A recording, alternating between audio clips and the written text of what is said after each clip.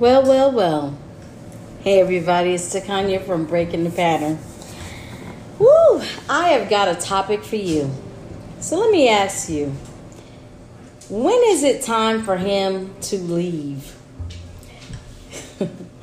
I was talking with a gentleman tonight because I am planning to have a forum this Saturday on Facebook Live. I set up my meeting room and I asked this gentleman, I said, what is it about men? What is it about women? What do I need to discuss?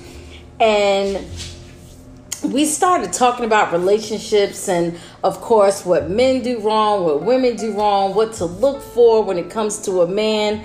But the one thing this man said to me, and I had to stop him, and I had to make him repeat it because I couldn't believe with what he was saying. But what he said was so true. And again, I had to get him to repeat it. But he said, it ain't up to the man to leave. It's up to you to leave. And I said, wait a minute. What do you mean by it's up to me? He said, a man is not going to leave if you are doing everything he needs you to do. And I said, okay. He said, if you're acting like the wife, he's getting all the benefits of you acting like you're his wife. However, he doesn't treat you as though you're his wife, but you are acting as though you are his wife. And he could leave, he could come back, he could dog you out and come back.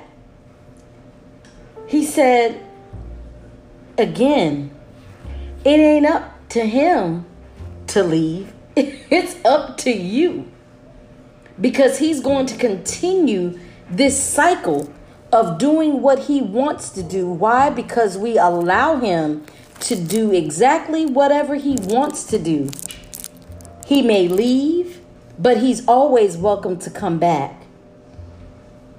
But have you ever thought, if and when I leave, I don't plan on coming back? So I go back to the beginning. It ain't up to him. It's up to you. Food for thought.